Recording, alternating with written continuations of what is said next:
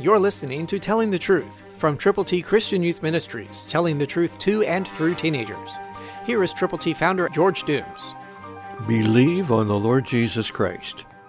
Therefore you now have sorrow, but I will see you again, and your heart will rejoice, and your joy no one will take from you. That's John 16, verse 22, New King James Version. Jesus was meeting with his disciples, the apostles, and he knew what was happening and what was about to take place. He wanted them to know that they were going to have sorrow because he was going to depart from them, but they were also going to have rejoicing and lots of joy. And no one would be able to take that from them after the fact. He knew that he was going to die for their sins, for your sins, for my sins. He was going to be buried and he was going to rise again, but only God and Jesus knew that. So he was telling them that they were going to have joy later.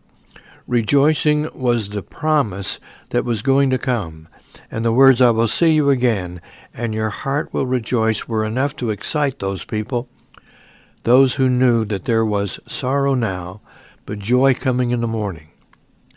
I hope that you understand that. God loves you too. He wants to provide for you the gift of God, eternal life, through Christ Jesus our Lord.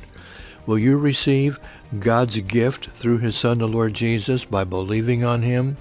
Christ through you can change the world. For your free copy of the Telling the Truth newsletter, call 812-867-2418, 812-867-2418, or write Triple T, 13,000 U.S. 41 North, Evansville, Indiana, 47725. Tune in to Telling the Truth next week at this same time on this same station.